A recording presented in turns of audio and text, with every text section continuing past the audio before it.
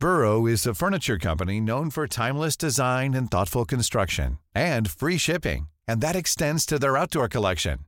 Their outdoor furniture is built to withstand the elements, featuring rust-proof stainless steel hardware, weather-ready teak, and quick-dry foam cushions. For Memorial Day, get 15% off your Burrow purchase at burrow.com/ACAST and up to 25% off outdoor. That's up to 25% off outdoor furniture at burrow.com/ACAST. Hiring for your small business? If you're not looking for professionals on LinkedIn, you're looking in the wrong place. That's like looking for your car keys in a fish tank.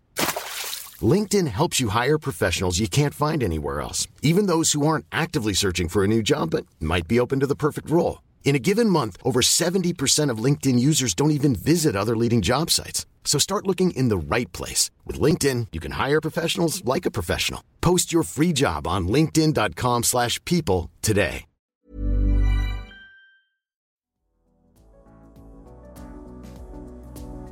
Hi, I'm Dr. Samantha Ege, a music historian and concert pianist, and this is the Barbican Podcast, Nothing Concrete. Over this 6-part series, The Music of the Black Renaissance, I'll be delving into Western classical music to uncover some hidden truths in a story we think we know.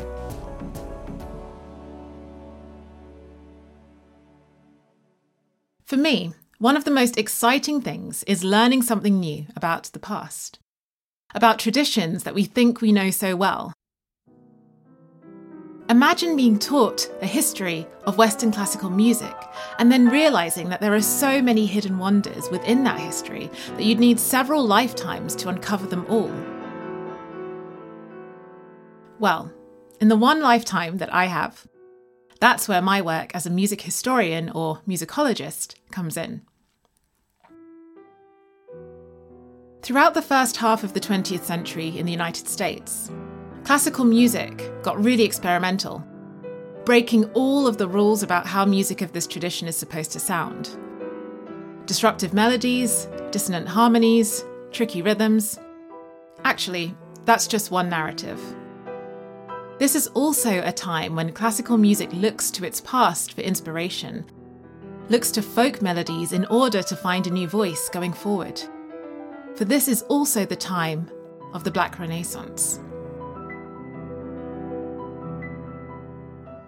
If you're taught about the history of classical music, the chronology usually looks something like this: Renaissance, Baroque, classical, romantic, and then this 20th century explosion that gives us modernism, and then postmodernism.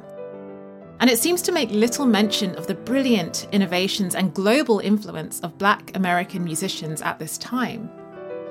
Pioneering Black art forms like jazz, blues, gospel, rock and roll, and more are relegated to the sidelines. Serious music is classical music, and classical music is European, is white, right? Wrong. Not only are Black innovations in popular music some of the most transformative musical moments to happen in the 20th century, but so are Black folk music developments from the moment the enslaved were forcibly displaced in the New World. And along this continuum, we find classical composers of African descent who, most notably through the first half of the 20th century, recognized the power of slave songs and spirituals and the scope to nurture a classical voice, an American school of composition, a national sound that paid tribute to the vastness and diversity of the Black experience in America.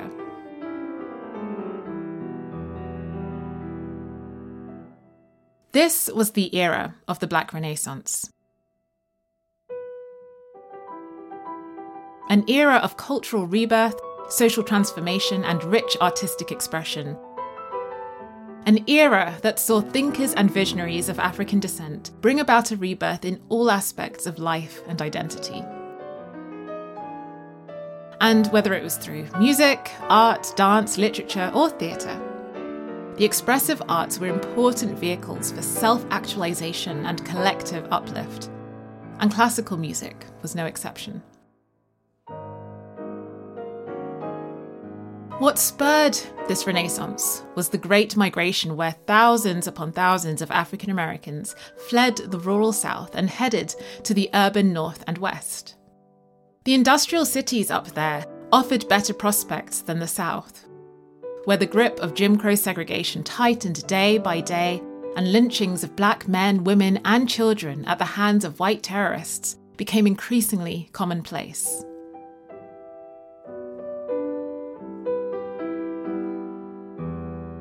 But within these new urban environments where new black communities were born, came greater opportunities for personal and artistic expression.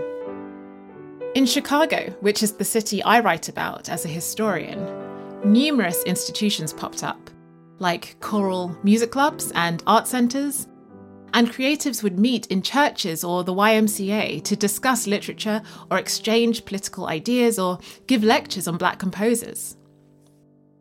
My work in this area has led me to the Black Chicago Renaissance composers such as Florence Price, Margaret Bonds, Betty Jackson King, and Nora Holt.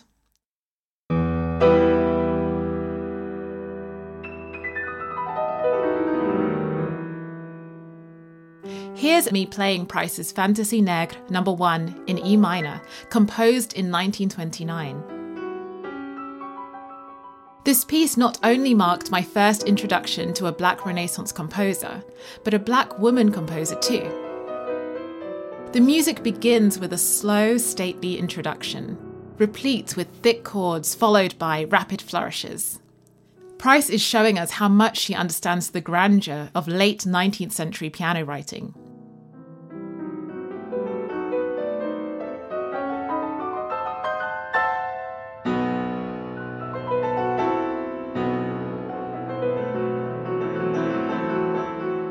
But soon after, she gives us a full sounding of the melody from the spiritual Sinner, Please Don't Let This Harvest Pass.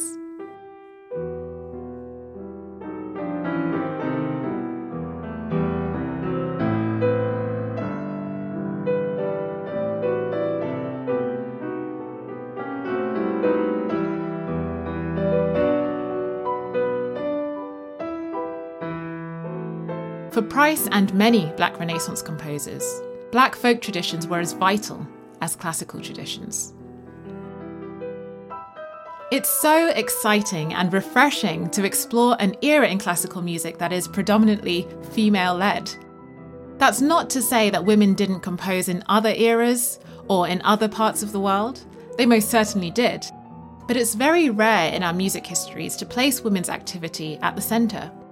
And so, as a historian, I'm trying to rectify this by telling the story of the Black Renaissance as it was. Women were everywhere, as you'll hear.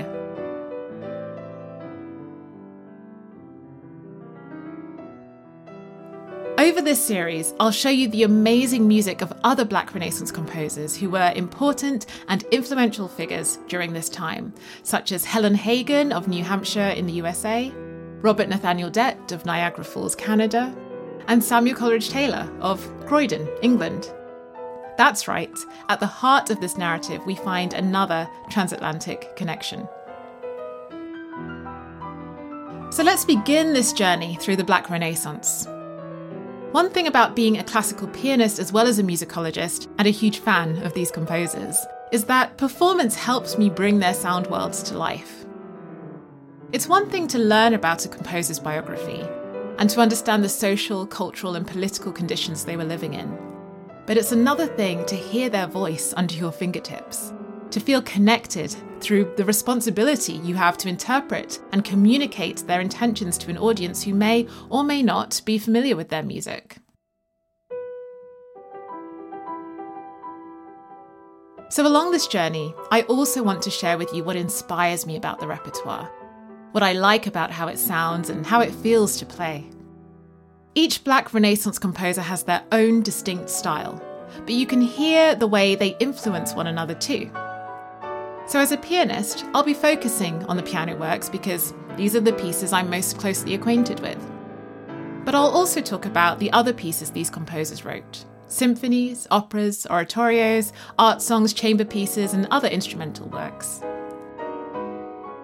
As for the piano pieces, many of the ones I'll be discussing are available for you to seek out and play yourselves if you're a pianist too. Or, if you would simply like to hear more, all of these pieces have been recorded, so you can listen to them in full. Or look out for me in concert for the live experience. Whatever you decide, join me next time to hear more about the composers of the Black Renaissance.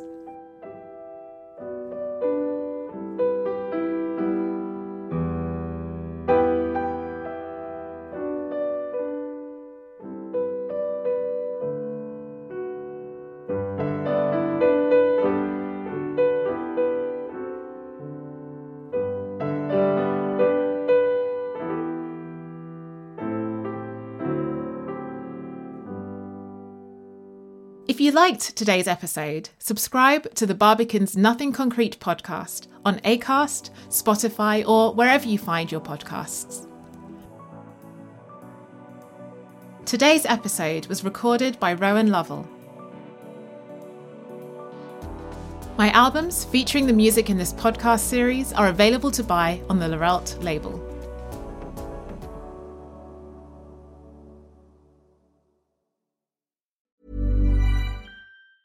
A lot can happen in 3 years, like a chatbot may be your new best friend. But what won't change? Needing health insurance. United Healthcare Tri-Term Medical Plans, underwritten by Golden Rule Insurance Company, offer flexible, budget-friendly coverage that lasts nearly 3 years in some states. Learn more at uh1.com. Hey, it's Paige DeSorbo from Giggly Squad. High quality fashion without the price tag. Say hello to Quince.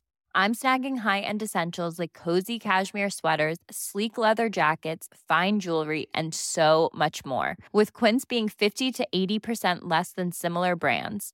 And they partner with factories that prioritize safe, ethical, and responsible manufacturing. I love that. Luxury quality within reach. Go to quince.com/style to get free shipping and 365-day returns on your next order.